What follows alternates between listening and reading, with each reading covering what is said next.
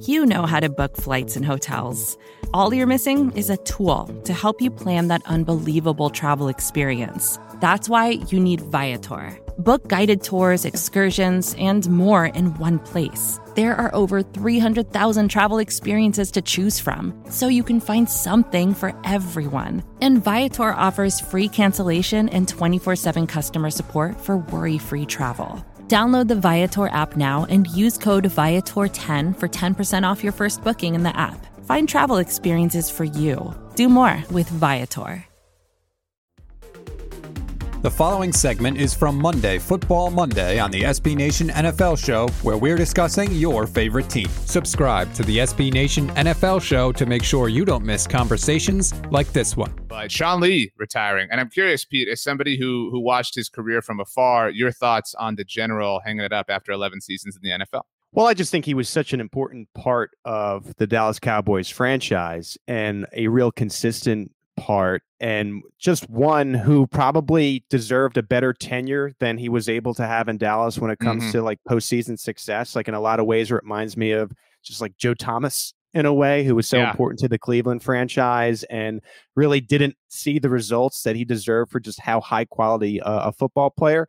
And this happens from time to time, especially for franchises that you really love in the NFL. You're just sometimes there at the exact wrong time. Like from a Kansas City standpoint, Jamal Charles is a good example. Just such a beloved player, just never was able to have that postseason success. His career was over before the Chiefs really got good. And so that's where I'm at. I think it's one of these important players, but unfortunately just not in the right time of what is the Dallas Cowboys franchise. Sean Lee was the Cowboys' second-round draft pick in 2010. Their first-round pick that year was Des Bryant, so really nice 1-2 punch there. There was a lot of discussion about Sean Lee or Navarro Bowman at the time, obviously taken by the 49ers. And Sean just kind of this elite warrior sort of trapped by his human body. You know, I mean, this guy with incredible football instincts that just, you know, unfortunately got hurt, missed the whole 2014 season, the Des caught it year, obviously. I don't mean this to like supremely bag on Jason Garrett. I tweet about this from time to time.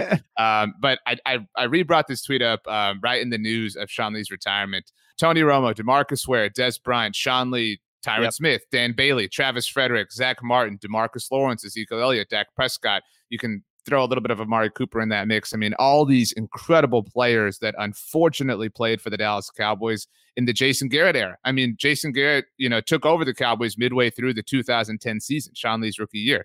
And, you know, Sean Lee played the lone year so far under Mike McCarthy, but I mean, truly limited in that capacity by the head coach, the coach for the team. And so really, really frustrating and really upsetting that is the case. But, you know, big bummer.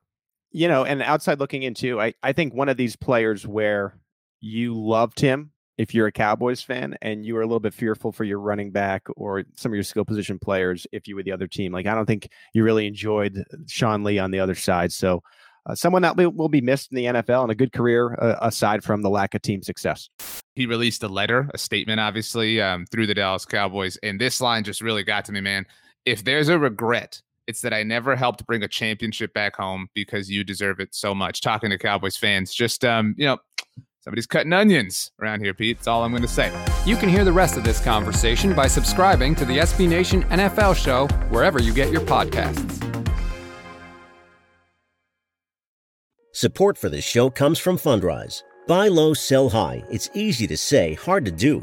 For example, high interest rates are crushing the real estate market right now. Demand is dropping and prices are falling, even for many of the best assets. It's no wonder the Fundrise Flagship Fund plans to go on a buying spree, expanding its billion-dollar real estate portfolio over the next few months.